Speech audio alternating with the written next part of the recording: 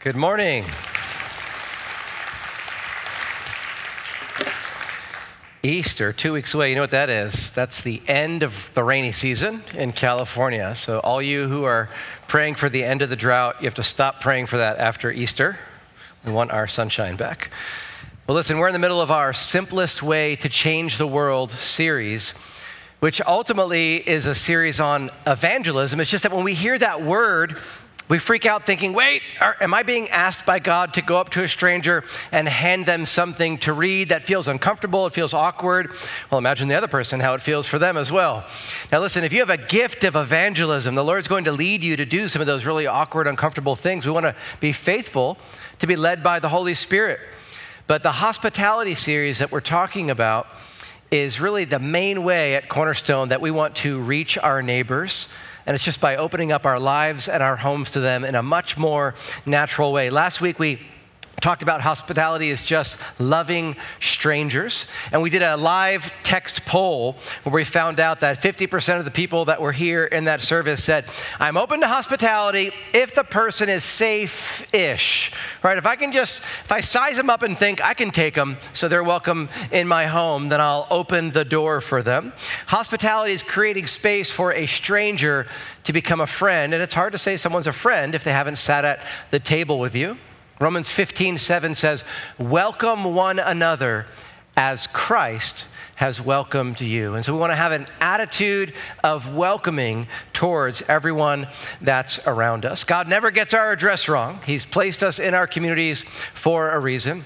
So it just so happens that this last week was the monthly neighbor night that the Dean family has established to try and be more intentional about meeting people in our neighborhood. And so I was walking around with my daughter. We were walking around the neighborhood doing a walk that we've been doing lately. And I started telling her about, God's desire for us to meet neighbors and how we're going to do this. And what would you believe? This little pastor kid said to me, she goes, Dad, you're just looking for a sermon illustration.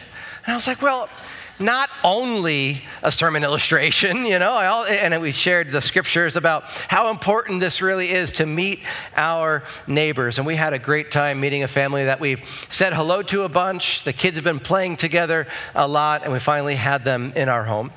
Today, we're going to identify who our neighbors are and some changes we can make to our personal culture to become more welcoming towards them so they can experience the blessing of God themselves. And to answer that first question, who exactly is our neighbor, we'll turn to the scriptures and see how Jesus answers that specifically. In Luke chapter 10, verse 29, somebody actually asks the question, who is my neighbor?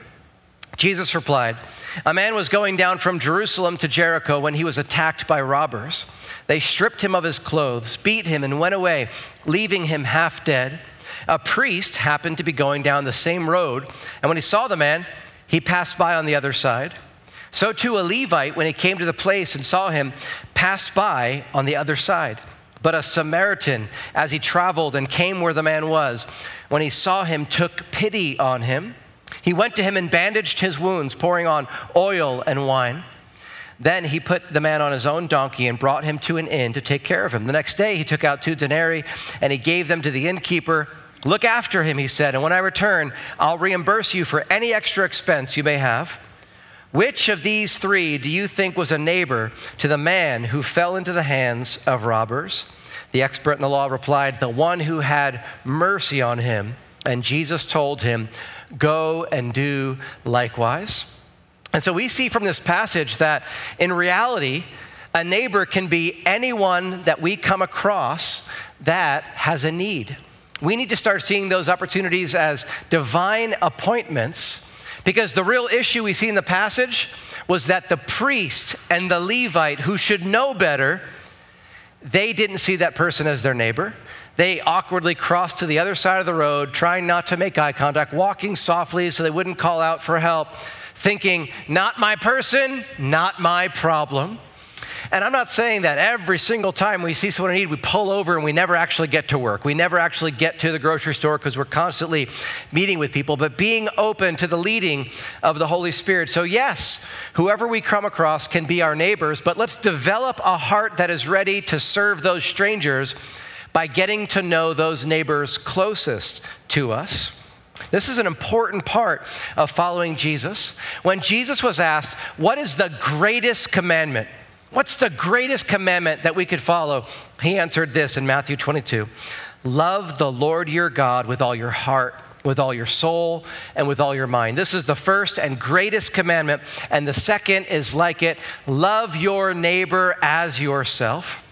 If Christianity ever seems confusing and you're wondering what God wants you to do, in all of your moments, just ask the question, is what I'm doing or about to do loving God and loving my neighbor?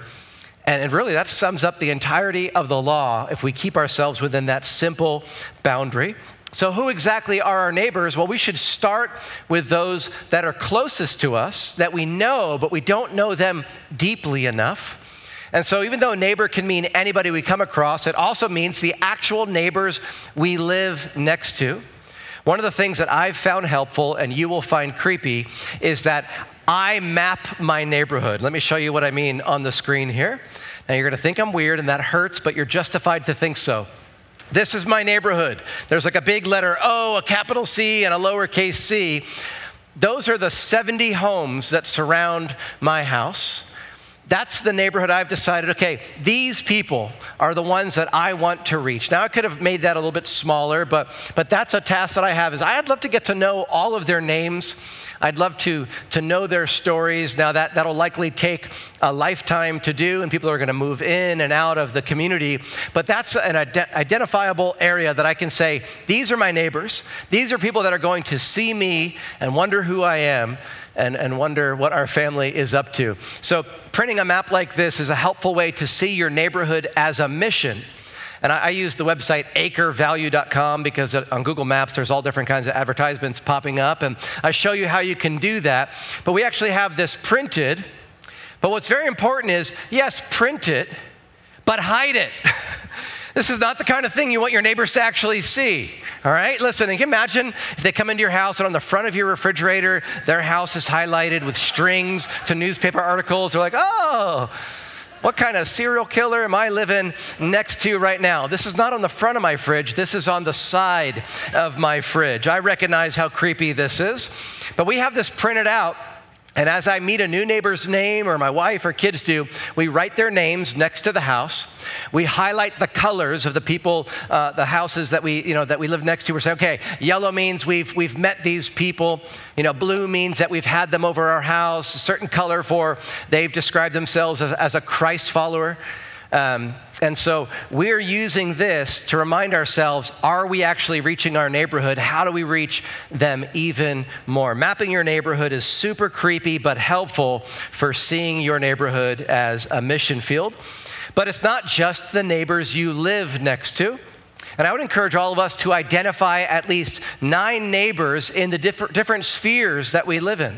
And so we can find neighbors where we live, where we work and learn, and where we play, right? And so I just described how to find them where we live, but also you spend a lot of time at work or at a school. My wife's meeting many of the kids' parents at the school our kids are attending in Murrieta, right? They go to the local public school for elementary school. It's great, and we get to meet so many people in Murrieta because of her reaching out to those parents of the kids that are in our classes.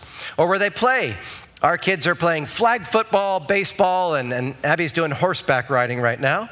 And so for some, we're only going to get to know these people over the next 8 weeks. So we're having like a mini focus on the parents of the kids that our children are playing with in these different activities. And so identify neighbors. Maybe for you, it really is your neighborhood, and you're just going to pick out 9 neighbors that you want to get to know and reach out and begin praying for, or it could be your workplace or where you or your kids are hanging out, playing, and doing your hobbies. And so that's how you identify them and answer the question, who's your neighbor? But how do you meet them after you've creepily identified them? How do you meet them? I love Romans 12:13. It just real simply says, practice hospitality. Practice is not something you do one time and then you learn a new skill. It has to be daily. Other translations of this verse say, seek to show hospitality. Be given to hospitality. Be inventive in hospitality. but it's something we have to practice and make a part of our lives. And so I want to give 7 simple ways that we can meet our neighbors and practice hospitality. The first is be willing to initiate. Assume that it will forever be a smile and nod relationship unless you take it a step further. And the way that we can initiate is by practicing the always rule. You're always going to hate this rule. You're always going to think you don't have enough time for this rule. But the always rule is if you see a neighbor that you haven't met yet, walk up and introduce yourself. And you can say, I know we've lived here for 15 years, but I've never gotten to know your name. What's your name? Here's my name. I wanted to introduce myself. Or if they're new, you can say that a lot easier. But it's worth it even if you've been next to each other forever and haven't asked them their name. Always go and do that. There's never going to be a perfect time. By definition, you're outside because you're going somewhere else. You're going to think that that's more important than meeting a neighbor. Create those margins in life where you can meet your neighbors. Another way is just to be outside more. No matter how cool your inside is, be outside, specifically in the front yard or in your neighborhood more. We're doing this as a family by trying to take more walks. And so I have a kind of a twofold thing as far as how this benefits our family. Monday, Tuesday, and Wednesday, when I get home, before I sit on that couch and get exhausted and never want to get up again, Shannon preps the kids, gets their shoes and jackets on, and I take one kid out for each one of those days. So each kid gets one 10-minute walk around our neighborhood with their dad. And this is a good parenting thing that I can do where I just focus entirely on them. They just tell me all about their day, and I'm just trying to steer the conversation in great ways. But then our second goal is that we would also meet neighbors. If I start walking with my kids Monday, Tuesday, and Wednesday, we're going to meet more neighbors. Thursday, we leave the kids at home to fend for themselves for 9 minutes while Shannon and I walk around the neighborhood and have a little marriage walk there. This has been helpful for us just to walk outside and meet new people. Just last week, as we were walking, I was going with my daughter around the neighborhood, and some lady stopped us and said, are you a pastor at Cornerstone? I said, yeah, how'd you know that? She goes, well, we just started working at a new church, a different church in the community, and we looked up the wrong website when we were exploring if we wanted to work there. So we looked up Cornerstone, read your bio, saw that you lived across the street from In-N-Out like we did, and you had people over on Sundays, and we see a lot of cars parked at your house on Sundays, so we figured you were the one, that was there. And I thought, oh, this is how creepy people feel when they realize I mapped the neighborhood. This is a lot of research. So I took the map and I put a big red shading on her house. It's like, danger, children, don't go near that. That's a lot of research to do there. I was like, oh, that's how I probably seem to people. But just being outside more, you get to meet others. Maybe it's washing your car yourself in your driveway because it takes a long time and it's a lot less easy than going somewhere, but you're outside more to meet your neighbors. There's digital ways to do this. You could join the local Facebook groups. There's one for every town around here. You can join those groups, give recommendations. About every week, somebody's asking for a good church. You can put Cornerstone on there and let them know where you're going. There's a website called meetup.com. The tagline for the website is where interests become friendships. And there's hiking groups, biking groups, all different kinds of groups where you can just join a group that meets in your town, in your area, and just meet them and start developing friends with an intentional purpose of being an influence for the Lord. If you've got kids, you could host a lemonade stand. It's a little weird if you do that without kids, but doable, but mostly weird. But you can have your kids, do a lemonade stand, but instead of them just reaping all the money, which is going to be a big fight, maybe you say, hey, the money goes to address a need in our community, or we're raising this money for a nonprofit in our community. And you just get to meet the neighbors and avoid going out to the busy streets. Stay in your actual neighborhood so you're meeting real neighbors that live around you. There's ways you can use food and dropping off cookies with a note for other neighbors. And think about this not just weekly and monthly, but annually. What's the holiday you like to celebrate the most? Why not try and invite other neighbors and make that more of a neighborhood celebration? Whether you get the permit to block off your street for a block party or whether it just stays in the front yard of one or two homes, it's a great way annually to continue to reach out. An annual garage sale, just sending a note to all. It's a great reason to contact your neighbors. Hey, we're having a big community garage sale. As many homes in this community as can have a garage sale, more people are going to come. We're going to advertise it. But then you walk around, the garage sales and meet the neighbors is another neat way to do that. Over the next few weeks where our kids are still doing flag football and baseball, We're going to try and meet enough parents where when we suggest at the end of the season, hey, instead of us going to a pizza place, let's do the end of season sports party at our house so we can show them some hospitality. My family has chosen the practice of walking a lot and having a once a month neighbor night. And so this week was our once a month neighbor night. And because we've been walking a lot, we are always aiming towards that. As we meet a new neighbor by the mailbox or get to know them and say hello a few times, we know exactly where to invite them to that neighbor night. And it becomes something that we can make work in our schedule. And it really has been a good habit for us to start. So there's dozens of ways to meet your neighbors. Actually, there's 100 ways. If you go on our website, you'll see a PDF. You can read 100 ways to meet your neighbors. Many of those ways you're going to think are silly or aren't going to work for you. But out of 100 ways, I bet you find 5 that you're like, I could do these 5 and meet some new neighbors this year. When we take this effort, it communicates to people, I see you. I'm not just ignoring you. You're not so unimportant that I just walk away from you. I see you. And if I see you, God sees you. God has a plan for you still. So we meet our neighbors, but then how do we go about blessing them once we've met them? How do we build a good relationship where we can say we're loving our neighbors, we're being a good neighbor to them? Well, the strategy from the very beginning was blessing. God wanted to bless people so much that has started to learn that God, their creator, was a good God that loved them. From the very beginning, Genesis 12:3, to Abraham it was spoken that all peoples on earth will be blessed through you. Now, the specific fulfillment of that prophecy is that a descendant of Abraham, the Messiah, Jesus Christ himself, is the greatest blessing to everyone in the world that chooses to follow after him. And so Jesus is the fulfillment of this promise, but Jesus dwelling inside of us is a continual fulfillment of this promise. People should experience the blessing and goodness of God through our lives as we choose to bless them. 1 Peter 3:9 has a context of persecution, where it's like, hey, if you're being persecuted, don't repay evil for evil. But here's what it says, bless, for to this you were called. If we're called to bless our enemies, those that are mean towards us, how much more should we be a blessing to those that live around us? And so as we think about sharing our faith and evangelism and we get nervous because we think that means I have to pass something out and have an uncomfortable conversation, maybe if the Lord's leading you to do that. But we're saying, instead of asking the question, what do I say next to push this conversation towards Christ, we say, how can I bless the person in front of me? It's much more organic and fun to say, how can I be a blessing to this person near me? And so we're going to use the acronym BLESS to remind us how to love our neighbors. And this is really something I hope that we memorize and bring up often at Cornerstone, how to be a blessing to others. The acronym BLESS, the first letter B is simply begin with prayer.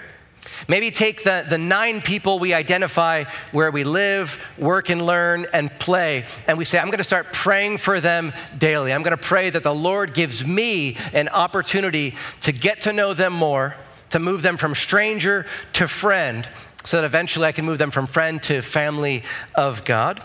Who are these people we're going to be praying for? 2 Peter 3:9 says this about the Lord's heart, which gives us confidence to pray. The Lord is not wanting anyone to perish, but everyone to come to repentance. The heart of God is that people would be saved from their sins. This doesn't happen automatically because we all have a free choice if we're going to repent of our sins and follow after Jesus and receive that salvation from him. But isn't it good to know the Lord loves people? He desires us to reach out to others so that many, many would be saved. And so pray in a regular fashion and watch the opportunities open up. As God senses that we have a heart to bless and love our neighbors, he's going to allow us to have deep conversations with them, to bump into them in ways that feel like, oh, what a coincidence, but are no longer a coincidence, because God knows our heart is that of a missionary trying to minister to those around us. So begin with prayer. And the L stands for listen with care, right? Listen.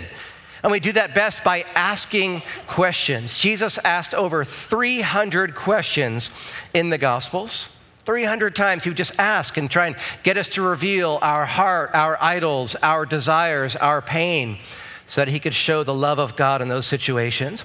James 1:19 says, be quick to listen and slow to speak. This is a hard one for me. I love talking. I do it on the stage every week. I love chatting. And thankfully, if you come over on a Sunday to our house to have a meal, I'm so tired of talking that I'll just listen. And it seems really kind, but I'm really just tired. If I had the energy, I would talk and cut you off, promise. But listen, I want to be quick to listen. And the best way I can do that is by asking questions and listening in a way that shows caring. What do you talk about? I want to show you a model for what we can talk about that moves towards Christ. It's called the concentric circles conversation model. Start on the outside of the ring. It's like the thing that's farthest away from who we really are, just the facts. What's your name? How long have you lived there? Tell me about your family. Great place to start is just the facts. And then move on to common interests. What do you like to do? What are you doing this weekend? Maybe the Lord put you there because they have the same common interests as you, and you're like, oh, we should do that together. I would love to do that with you. That sounds like a lot of fun. Then you can get closer to pain points, maybe by sharing how this year has been difficult for you and seeing if they want to open up and talk about pain that they've been experiencing. And from pain, it's very easy to then get to the spiritual story, who we really are, how do we determine what's valuable, what our goals are, what we put our hope in, our faith. And you can start sharing stories about who you really are. This is a great thing. You just kind of roll the conversation back and forth like you're playing tennis, not trying to one-up their story with a better story, but really casually and organically moving closer and closer into what really matters in life. And this doesn't have to happen in one conversation. This could happen over half a dozen conversations as you don't force it. And then the E stands for eat together. This is the most fun and tasty of all the letters in the acronym, right? Jesus used meals intentionally to show that people were not beyond the reach of God and that God loved everyone no matter what they've done. It's at the table that strangers can belong before they believe. They really start to realize that they're not a project to you, that you'll eat with them and talk with them without having to feel the need to invite them right away to church or share the gospel with them. You just love them for who they are. Jesus did this. Jesus used meals strategically. We see this in Luke chapter 10. Let's call it Luke chapter 5, since that's the real truth. Luke chapter 5, verse 27 says this. After this, Jesus went out and saw a tax collector by the name of Levi sitting at his tax booth. Follow me, Jesus said to him. And Levi got up and left everything and followed him. Then Levi held a great banquet for Jesus at his house, and a large crowd of tax collectors and others were eating with them. The Pharisees and the teachers of the law who belonged to their sect complained to his disciples, saying, why do you eat and drink with tax collectors and sinners? So we actually have the question, why would you eat with people that are so different, so far from God? Why would you use meals intentionally? Verse 31, Jesus answered them, it is not the healthy who need a doctor, but the sick. I have not come to call the righteous, but sinners to repentance. Jesus used meals intentionally, and he wanted to hang out with those that were farthest from God, that had the most pain because of their sins and society's sins, because they're broken and his heart broke for them. And he wanted them to know that God loved them, and so he was happy to eat with sinners, but not sin with sinners. The S stands for serve with love. We don't just serve our neighbors to convert them. We serve them because we care about them, right? They're not a project. And so it's not, hey, I only serve to show you love so that you are converted to Christ. No, we actually care. And so if they're in need, we want to meet that need. Be real practical about this. I saw a Cornerstone wife bragging on her husband and her son, saying, I'm so blessed that my son and husband are doing yard work for the neighbors. So happy they're doing yard work for the neighbors. They're just out there showing love to this community. I thought that was amazing. But one of the best ways that we can look for opportunities to serve is as we listen with care and discover someone's pain points. They recently had a big job loss, a huge health issue, or went through a painful breakup. In those moments, you jump in and begin to serve them. Right, you bring meals to their house, you listen to them and spend time with them, you help them find whatever it is, when somebody is vulnerable and tells you their pain points, they also show you a way that you can serve them in love. And it's what we're called to do. 1 Peter 4:10 says, each of you should use whatever gift you have received to serve others as faithful stewards of God's grace in its various forms. What an amazing thing to realize. Yes, the resources we have in some way, maybe we've earned them, but the better way to think about everything is everything we have has been given to us by God. We've received it from God, and we should use what we have to serve the people around us, and we should describe what we have, how the Bible describes it, that what we have is God's grace in various forms that we can use to bless others and show them God loves them, and so they're receiving this blessing. What an amazing way to see our own resources. And finally, this allows us, because we've earned it, to share our story. The last S is for story. We want to share our story. And there's really two big stories that we get a chance to share. The first is your big faith story, your testimony, who you were before you met Jesus, how you met Jesus, and how things have changed since you've met Jesus. You should be able to share that in a short 3 to 5 minute conversation, longer if people want to hear more of the details. But your journey, maybe you've earned the right through blessing your neighbor to finally they say, what's your story? Why do you have hope? Why are you doing this? Or what gives you the reason to have hope? And you share your faith story. But also it's good to have God-sighting stories, you could call them. These are stories that happen after you have faith in God. And they show that God is relevant even after the moment of salvation. You can find these stories by identifying these 5 questions. What was your personal pain? What did that pain do to you?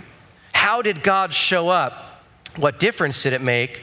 And then invite a response. Ask something like, can you relate after you've talked about a pain that you have and how God showed up? Yeah, God showed up in a big way when it came to your sin being saved by Jesus, but God continues to show up, amen?